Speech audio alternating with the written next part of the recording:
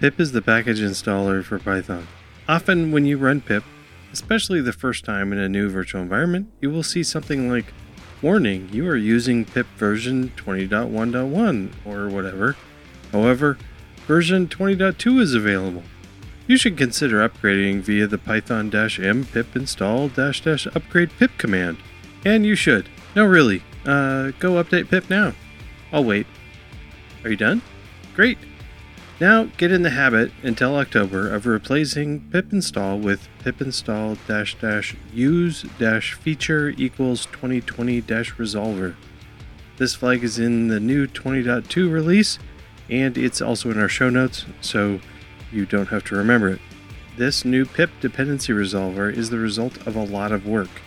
5 of the people involved with this work are joining the show today. Bernard Tyers, Nicole Harris, Paul Moore, Pradyun Gedem, and Zuping Chung. Thank you all so much for joining the show. Of course, we talk about the dependency resolver, but we also talk about user experience research and testing, crafting good error messages, efforts to improve the test suite, testing pip with PyTest, some of the difficulties with testing pip, working on a team on a large project, and working with a large code base, and bringing new developers onto a large project. This episode of Test and Code is brought to you by PyCharm. Save time, use PyCharm. And by listeners like you who support the show through Patreon.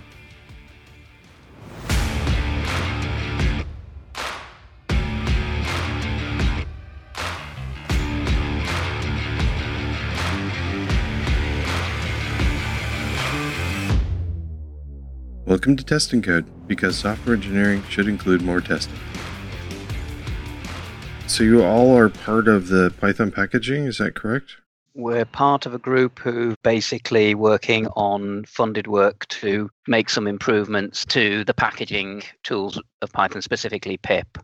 So we're all involved in that project, which has been funded by Mozilla and the Chen Zuckerberg Foundation. Okay, that's pretty exciting. We've covered it, some of the goings on Python Bytes, but a lot of it is a mystery. But I'm pretty excited about the resolver changes and there's other third-party tools that have tried to solve this.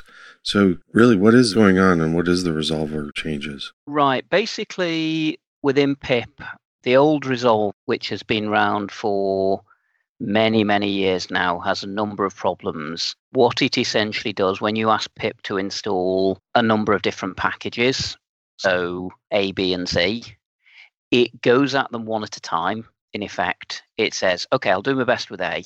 Right, done that. Now let's see how I can get on with B. And it doesn't really go back over any decisions it's already made. So what that means is it's dependent on the order in which things happen. It can make mistakes because it gets into a dead end where it can't get out. Most of the time it works, but there are a number of edge cases, if you like, where it just does things wrong. People have learned to live with it. People have worked around it, but the results are not always right and sometimes result in you installing something which just simply is broken, doesn't work. The new resolve is basically intended to fix all of that. We've picked up a third-party library, ResolveLib, which was written to handle this type of resolution problem. And we're integrating it into pip. And the idea is that what it will do is it will take everything that you've asked to install and work out a solution that satisfies all the requirements, all dependencies, and so on. If it finds that it reaches a problem, it will backtrack and try something different. So the idea is that the resulting set of packages you install will be correct. It will satisfy all of the dependencies. And if pip can't do that, it will tell you. So essentially, it's a huge bug fix. It's pretty cool because I don't really, as an end user, this seems like, why do we need this? But it's pretty clear when you think about, there's a lot of weird rules you can do. Like, for instance, let's say I've got a package that specifies specifically one version of one of the packages or one of the dependencies, and then a range for others or something. Actually, I think a lot of packages probably specify either too little or too much, but never about the right amount. So if it comes up with an error message, like if it says, let's say somebody wants a particular version of requests, but somebody else wants a range that doesn't include that version. Like, what do you do? Does the error message specifically say which package is specifying something you can't resolve? Yes, so that has been one of the things we've worked on, is basically improving the error message when you have these conflicts and there is no actual solution to the problem that Pip's trying to solve, which is you have two incompatible sets and we're trying to find an intersection which has zero common things. We're actually talking about quite a few things here. The end user experience, but then this is very interesting that you are, as a team, not just talking about the implementation then and changing things, but like you said, it's a bug fix, but involving users in making sure the experience is helpful and it's not just rolled out to everybody without anybody seeing it. So the first question, what does it really mean for the end users? Is there more to that question other than most things will be installed more correctly than they were before? No, that's basically it. In most cases, Pip will just perform better and not hit issues that it used to. The reason this is sort of a bigger project than it looks like as a small bug fix is dependency resolution, the dependency resolver code. That is, in essence, the core of any package manager. So what we're, in some senses, doing is changing the core of how Pip works and basically swapping a big chunk of legacy code out for something newer that works better in one sense. And it's sort of a big chunk of work that results in a bug fix and then also some transitory effects on the state of the code base of Pip, which makes it easier to maintain and so on and so forth. So yeah, it's a bug fix, but it sort of has this huge set of implications on the user experience, on the maintainability of the code base, on the end behaviors, and so on. And will this change come in like one big version change, or is it going to come to end users in pieces? So it's going to be a soft rollout. The exact strategy is still under discussion, but it's not going to be one big release that breaks everyone. Right? It's going to be, there is a beta phase. We have had some alpha testing done with some users already. There's going to be a beta phase for which the release happens this month in June. Okay. When we're recording this. And then there'll be a beta phase. We'll have a feedback loop with users. Nicole, Bernard are going to do user testing during this time as well. And yeah, essentially there's going to be a feedback loop. We have a few open issues sort of where we want user feedback on, hey, how do you use this feature? Because we need to know that to change behaviors here if we shouldn't and things like that. So yeah, there's a big feedback loop that we would like to set up and keep the infrastructure for that so that we can do that on an ongoing basis.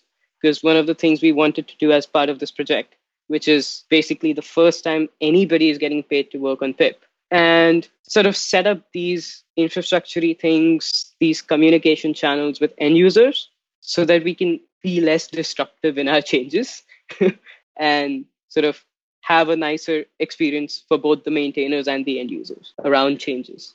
Okay. Sorry, you had something to say?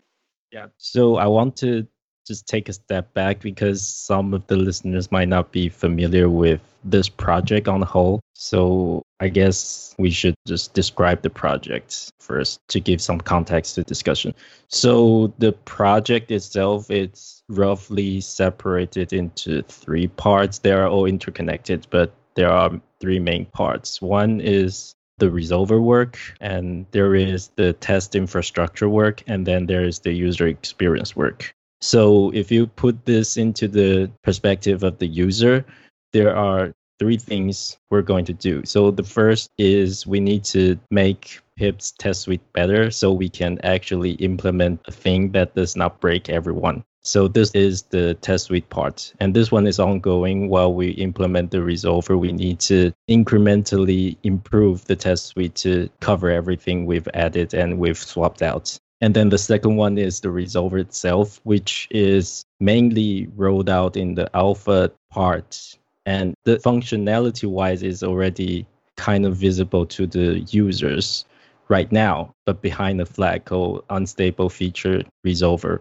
And then the third part is the user experience part, which is the part we actually try to present the result to the user, and then based on what we get from the user, and we can use our superpower from our user experience team to improve what we present to the user and how they see the resolver do and how they can fix things when the resolver tell them they're doing something wrong. So basically, this is how the project is laid out. Well, that's cool. And there's also a tail end of the project in some senses, where we basically have one person and the user experience team continue working on pip in a limited capacity, but stay on till the end of the year. So that essentially guarantees that at least somebody is keeping the issue tracker running and just keeping the project sustainable. And as well as the user research team is going to keep conducting fundamental user research to inform changes in the future.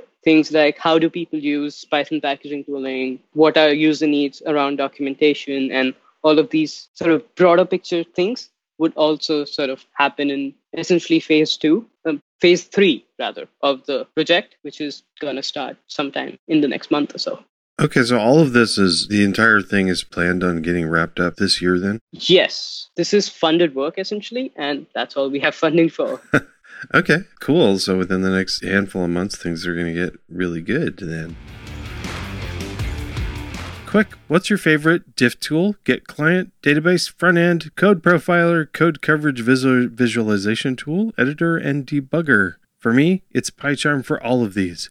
It's not just that PyCharm can do all of this, it's that I grab PyCharm for these tasks because it is the best for me that I have found. I'm serious. I also save time by using the same tool on tons of my workflow.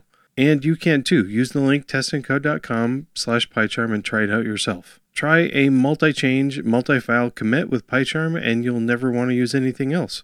Attach PyCharm to a remote or local database, same effect. It's fast and intuitive, makes working with databases fun again.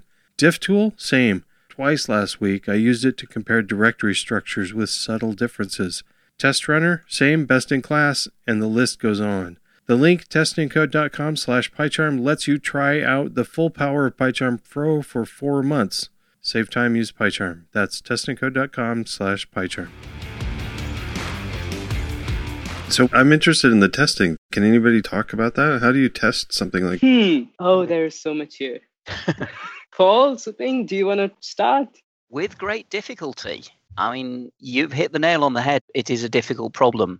Traditionally, the way PIP's test suite has been set up, we've got fairly conventional PyTest-based test suite that has quite a bit of infrastructure grown over the years that runs, I think we've got a few thousand tests of various aspects, functionality, some unit tests, but an awful lot of it is functional level tests where the basic process is that we fire up a virtual environment, run an install by running a command line instance of pip, and look at the output, look at the results, and make sure it did what we expected.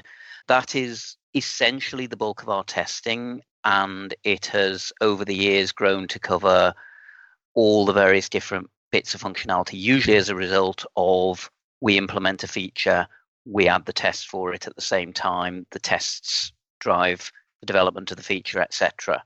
We have started in the past, I don't know, about 12 months or so, and we very much focused on, as part of the testing work that was part of this project, building a more general infrastructure that lets us specify sets of conditions. We want 3 packages, all of which depend on each other like this and which hook together like that, where we can set up a test and then run that through pip and confirm that the output is again as we want. Nearly all of the output will always be at the command line interface because pip does not have an API exposed for external use in terms of we can run individual parts of pip in isolation. We have some tests that do that, but quite frankly, one of the reasons we haven't got an API is because trying to do anything like that is hideous. So we're not hiding anything magic from anybody else. It's simply not a very good API. So we're still basically doing a lot of testing via run pip, look at the output. And it's just a lot of that sort of stuff. What we're trying to do with the newer tests is bring some broader structure to that. we've got a number of tests, for instance, that are very specifically tied to things like the error message says X. Now, obviously, as we've got the user interface guys saying that's a rubbish error message, it needs to explain what's going on better to the user, we're changing all that text for the user, and all the tests are going, it's broken. It's not broken, but we have to fix the test. So we're trying to work out ways to make the test robust in the face of things like that happening while still testing the functionality. So it's a big issue, but we've made some inroads into improving it, and hopefully that work will continue, because we do rely very heavily on the test suite to say that when we release something, it works. And experience has shown that we have got problems in that area we need to do better, but it's something we are working on. So if I'm looking at on GitHub, github.com PyPA/pip, is that where all the tests actually, is that where all the code is? And yep. Tests directory in there. Okay, so somebody curious, they can just clone this and run the test themselves, right? Yes, clear instructions in the documentation for how to do that, but running PyTest should in general work.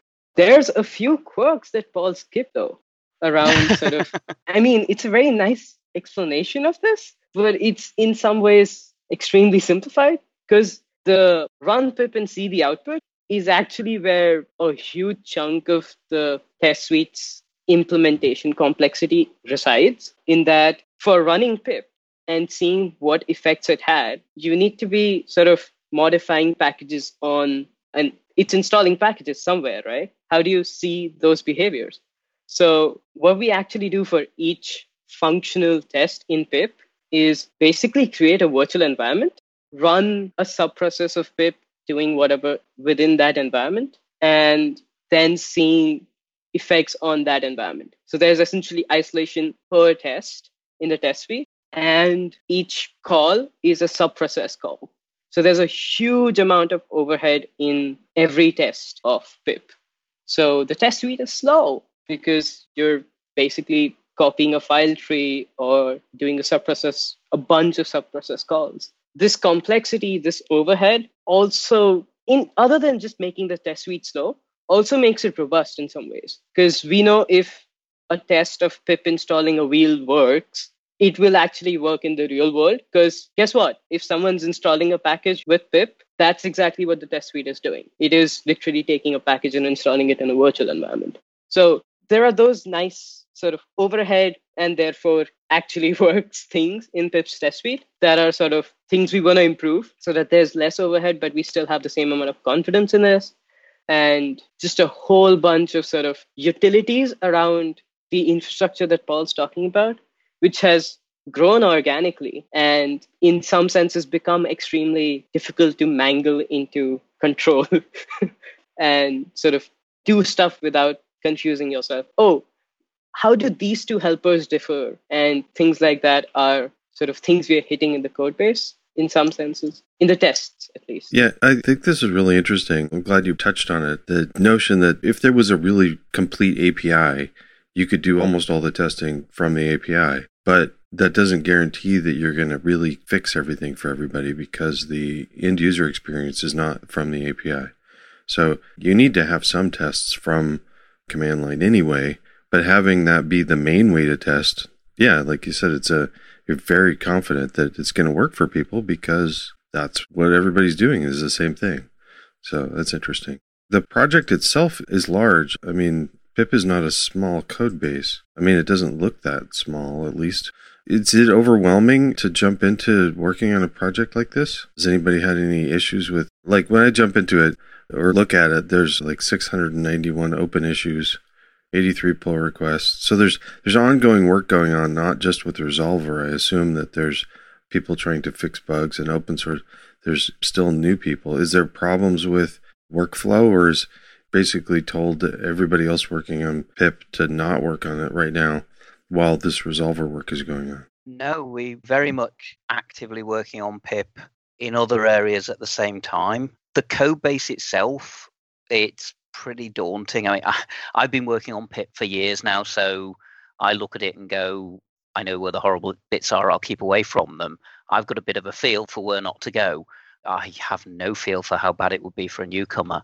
But it is structured reasonably well in the sense that the individual pieces of functionality are independent. So, for instance, ourselves working on the resolver, we're working in one very focused area of the code base, and work that's going on, for instance, on the build system at the same time, or some of the work that's going on command line options, that's not impacting us. That's still going on. It's working very much the way it always had. We have a reasonably good workflow in that sense. I don't know how I'd compare it to other projects. I don't work on any other projects of this size, but it seems to work fine for the way we go.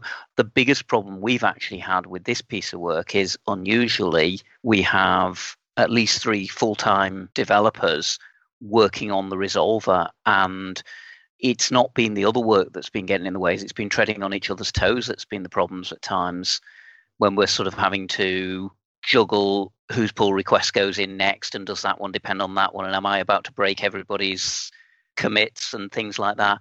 One of the nice things about having funded work involving a team of us working very closely is that we actually have a means of keeping on top of that. We have regular meetings and we have chat systems that mean that giving somebody a shout and saying, do you want to go before me, is a workable solution, where it simply isn't to the same extent in a more normal open source, people working when they've got the time type of environment.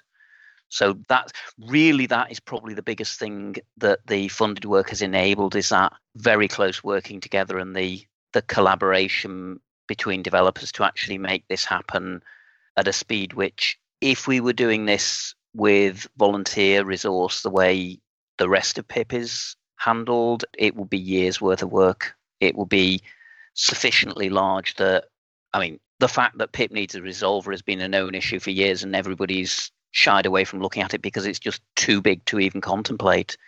So the funding has enabled us to actually get a handle on that piece of work in a way that we wouldn't have been able to otherwise. Because yes, there are collaboration issues, but they tend to be more around when we're working all on the same bit of the code base, if that makes sense. Yeah, I mean, I guess it's similar to, just like you said, this is a paid project, so it's going to be similar issues as just like a normal paid internal project at a company or something, I imagine. Yeah, and sort of to connect the dot back to the original question of, is it daunting for newcomers? For me, the experience is pretty fresh, even though I've been working on for multiple years now. And yes, it is extremely daunting, partly because it's like a lot of code. So if you're coming into a project that has so much code, there's inherent sort of, oh, wow, oh God, I have to take on so much. And sort of that feeling towards it of there is so much here, as well as just complexity in the code base of like so many things are happening, right? Pip's building packages, Pip's downloading things from the package index, Pip's figuring out which packages are compatible and doing dependency resolution and so on. So there's a whole bunch of things happening. One of the things I would like to point out is the clean separation that Paul is talking about has not been the case in Pip's code base for a long time. That's actually been an effort done by the maintainers in the basically last 2 years to cleanly separate out these chunks so that we can work independently. Meaning stuff like the resolver stuff code is in a different place, actually physical different files. Is that what you mean? So the two teams aren't having to merge? Not just that. Okay. Not just that, but also like the code flow itself is inherently entangled, right? Because you're going to have to generate the metadata of a package to get to know its dependencies, because setup.py exists. And essentially, both of those were inlined. So in some senses, separating that out into different files, yes, the refactoring things, as well as sort of conceptually separating them, not having them be the same object in memory that's being manipulated by both of these bits of code. Sort of just general refactoring and cleanups of cleanly modeling these separate tasks that are just coupled very strongly because of how the system has to work. Is that a reasonable phrasing of it? Sounds interesting. One of the things I like about a package like this, and this is definitely not unique of a large open source project that's available for people to look at, One of the things I love now, this is a tangent really, is as my hiring manager hat sometimes, this is a new world, or at least it's not the same world that I came out of in like the 1990s coming out of college. If there were open source projects, I didn't know how to do that. I didn't know how to work on them.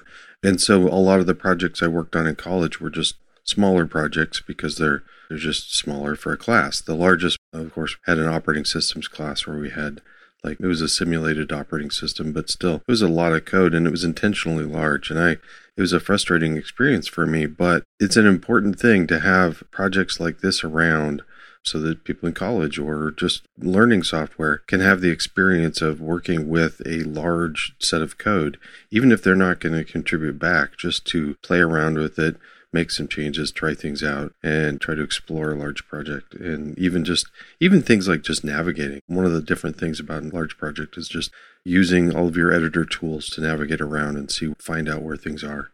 One of the things I want to get back to is the user experience research, because I think that's really important for this project. And it's really something I haven't heard about going on for an open source project before. So there is a lot of effort around the user experience for this. So can somebody tell me what that means and why it's important? Yeah, I can have a go at that. So I would challenge you on your assertion that you haven't seen that before, because PyPI, the Python Package Index, is a project that I've previously been involved in, and we've funded UX work through that project before. So this is actually the second time that we've done UX funded work on packaging, Python packaging related projects.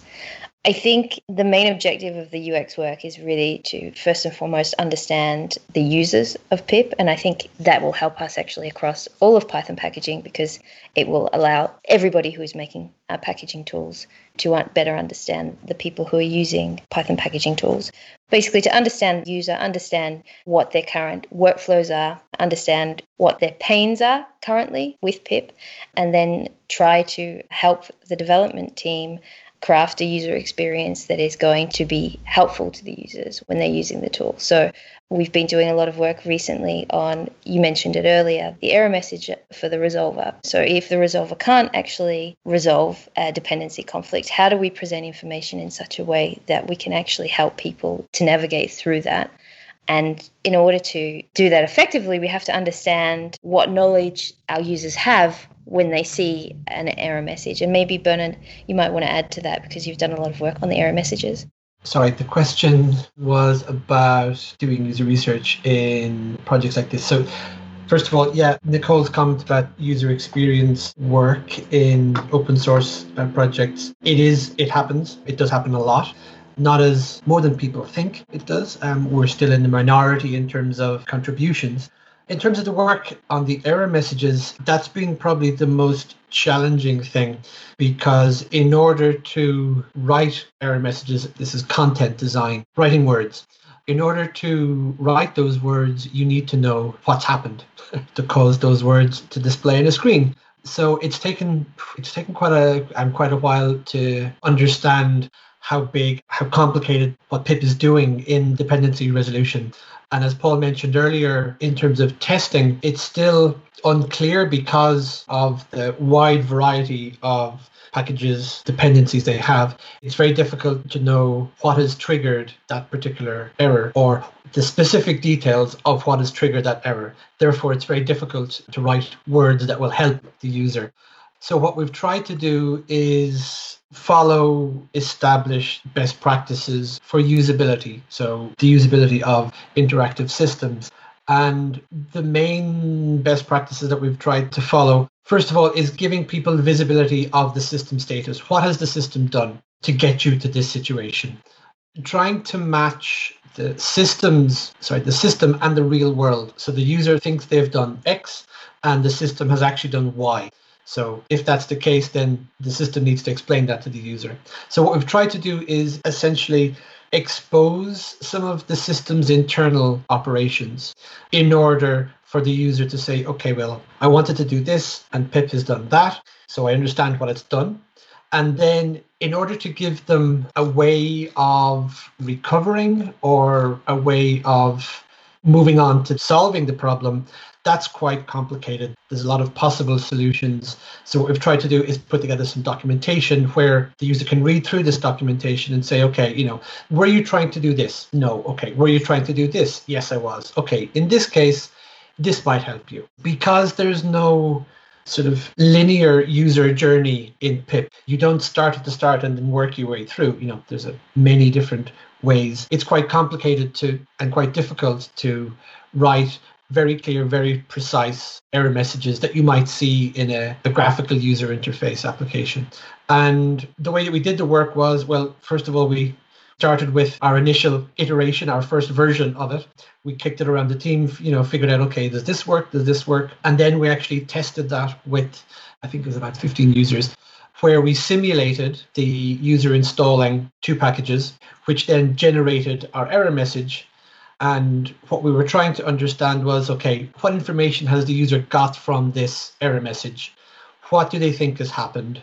What do they think they have to do next? And most importantly, in this case, did they see the link to, here's possible solutions?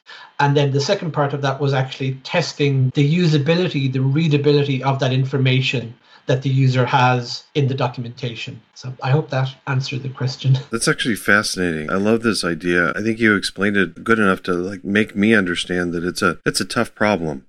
So you've got a very complex system and something went wrong. You've got to in an error message teach the user a mental model that's simpler than the actual model in order for them to have a clue how things may have went wrong and how they could fix it. They don't need to know the entire model, but enough of it to try to fix it on their own or seek out somebody. Because in reality, it's probably not going to be the actual user that's going to need to fix it. They're going to have to, like on third-party projects, they're going to have to contact somebody and say, hey, I'm trying to use your package with this other package, and there's a conflict on one of the dependencies.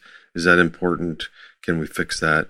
And at the very least, even know which projects to contact. That's especially in Python, we've got packages it needs to be resolved fast in commercial projects. And then in open source projects, it's a similar sort of problem that you guys have, or that a lot of open source projects have, is the person I reach out to might not have time to fix it today. It might be a few weeks, or they might even be paying attention to their email right now. So interesting. Yeah, and to touch on what you've just said, Brian, we actually do in the documentation recommend, that's one of the possible solutions, is if you've got dependency conflicts in libraries that you're consuming, go and talk to the maintainers. So that is actually one of the possible kind of recommendations we are saying to users, amongst others. Okay, so one of the original tests had 15 people. So is that something that you guys are ongoing thing, is to test with users again for? Absolutely. Okay. Absolutely. So we'll be running some more user tests when we come up with the beta. And then, as Pradhan mentioned earlier, we have funding through to the end of the year. So there will be more user testing that we'll be conducting in the coming months. Or maybe we can actually share with you the link to publish for the sign-up form for participating in the user testing. I think it's also important to mention that it's not just going to be sort of doing usability testing. So this is essentially a usability test. You've got a scenario that you're asking the user to work their way through, and at the end of it, you have your results. We're also very, very interested in doing sort of in our language, user research. So general fundamental user research where it might be, well, in the old days when we were able to be physically closer to each other, it might be visiting people's offices or visiting them at home or understanding how they do their work. So how they use pip. It might be just sitting down with somebody as they're writing code, as they're doing their DevOps, WebOps, sysadmin work, and actually watching how they're using pip and asking questions are focused on some research objectives that we have. In the age of COVID-19, this will probably be more remote. So as we're doing today, it might be an interview, a 20, 30-minute interview over a Skype call focused on areas that we're interested in understanding so that we can then take that information and feed it into Paul and Pradhan and Tzu Ping about how to use that in the development. I was just about to say one thing maybe to emphasize about the user research is I wouldn't want your users to think, well, I'm not very experienced using pip. I don't know anything about pip, so I wouldn't sign up to do that user research. What we're looking for is to speak to people who have a broad range of experience and who are using Python in different ways. So you might be completely new to the Python ecosystem. Actually, we'd love to speak to you because we have access to quite a lot of experienced developers. Sometimes it's harder to find less experienced pip users. So I would encourage any of your users who are listening to sign up for those user studies. That was something I was going to say as well. As a maintainer of pip, the thing I'm most excited about with this research is it gives us access to the, if you like, the silent majority of pip users. Most of the time what we see is things like tickets coming in, issues on the tracker, and they're typically from people who are in some sense experts. They're doing clever things with pip, they're doing complicated workflows. So we have quite a biased view of what pip's user base looks like, and it's really difficult to get a good sense of how the average pip user will respond. You know, something like the resolver changes, for instance. I don't genuinely have a good feel for how many people actually use pip to install more than one package at once. You know, if everybody's just going pip install requests, then a lot of the complexity that we're agonizing over isn't the right place to spend our time. We should be looking at that guy who needs us to make his simple problem work right and not spend all of our time on some one massively complex infrastructure project that's got unique issues. So this research is immensely... Well, that wouldn't be fun, though. Yeah, I know. Helping ordinary people's always fun, Brian. One other thing as well, Brian, just going further with, we're also interested in speaking with people who have various different, again, in our language, access needs. So that's disabilities, people who have visual impairments, hearing impairments, motor skill impairments, because, again, it's very often in software development that we're designing for sort of the non-existent able-bodied person, but everybody has a disability, either temporary or permanent. As an example, I read a fascinating essay written by a blind developer who explained how he writes his code. And the first most amazing thing was he said, well, I don't have a screen because I don't need it. So that person was relying on keyboard shortcuts, on keyboards, So again, like Nicole said, we're interested in speaking with everybody, and we really do mean everybody, every shape and size of human being. No, okay, so I really would like to get a whole bunch of people signed up for the user studies as well. I think that'd be, the more input, the better, to some extent. But what if I'm not part of that, but I'm like checking out the betas when they come out and stuff like that, and I have some feedback? Like, I assume if there's an error, in like a complete error or something wrong, I could file a ticket. But if it's just something's a little confusing or I don't quite get how things are different, is there a feedback channel for that sort of information? I would suggest that those issues could still be raised in the PIP's issue tracker, and we would then tag that with UX, and that would be something that the UX team would then investigate. So if there's confusion over the documentation, over the error message, something's not clear, we do want to hear about that. I think when people think about issue trackers, they often obviously think about bugs and about code, but we're thinking about user experience, and there's no reason that we shouldn't be tracking those issues equally. Yeah. I guess I just, as a developer, I'm usually thinking about the code, right? The code part.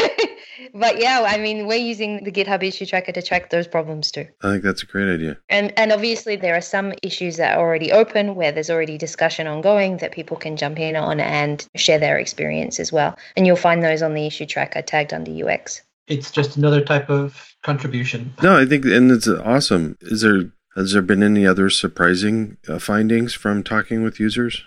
Well, so anything involving humans always has bizarre and interesting factoids.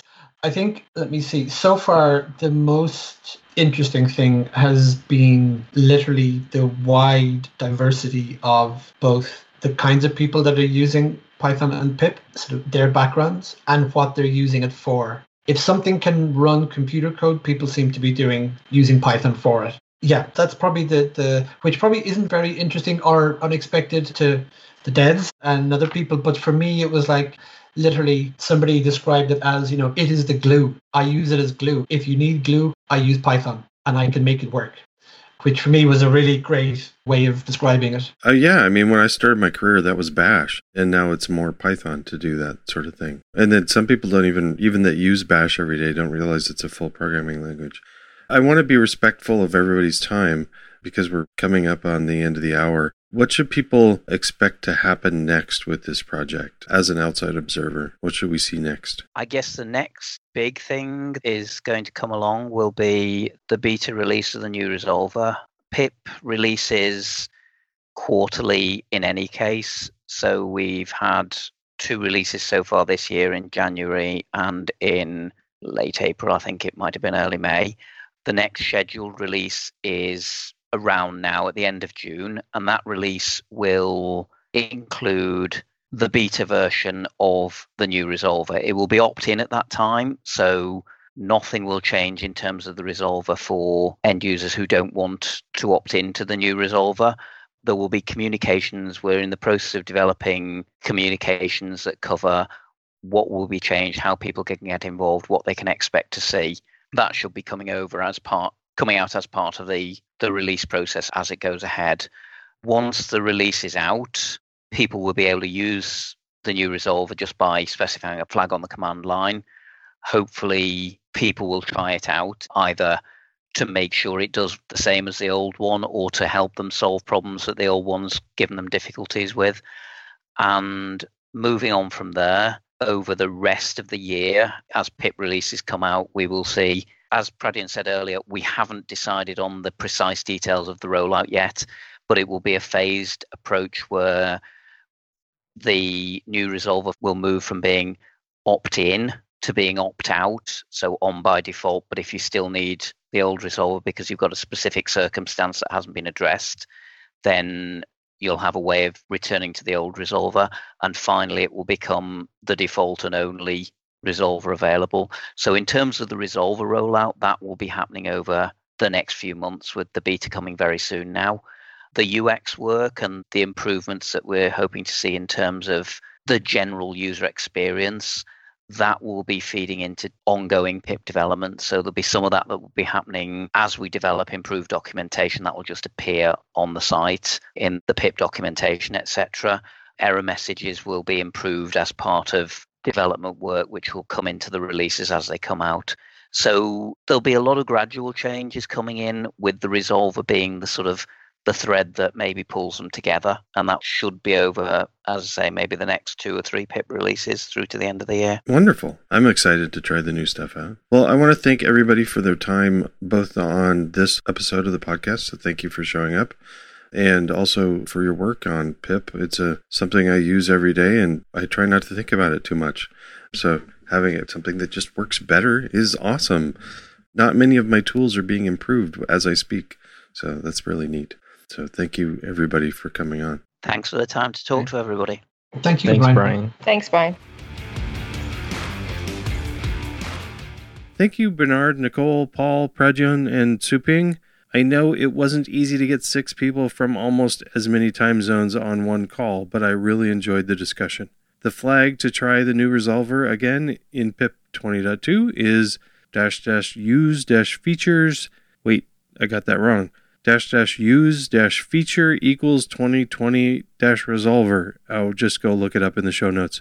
It'll be in the show notes at testandcode.com/124. Thank you, PyCharm, for being a longtime supporter of Test and Code and for continuing to improve an already amazing editor. Try it yourself at testandcode.com/PyCharm. Save time, use PyCharm. And of course, that link, as well as the links mentioned in the show, and the flag, of course, is included in our show notes at testandcode.com/124. Thank you, Patreon supporters, for continuing to fund the show. Join them by going to testandcode.com/support. Thank you to the incredible people helping each other and with testing questions every day on our Slack channel. Get help or help others at testandcode.com/Slack. Reach out to me if you'd like to be on the show or have a topic we should cover or a person we should interview. You can reach me at testandcode.com/contact or on Twitter at Brian Ocken or at testandcode. That's all for now. Now go out and test something. But before you do, upgrade pip and try the new resolver.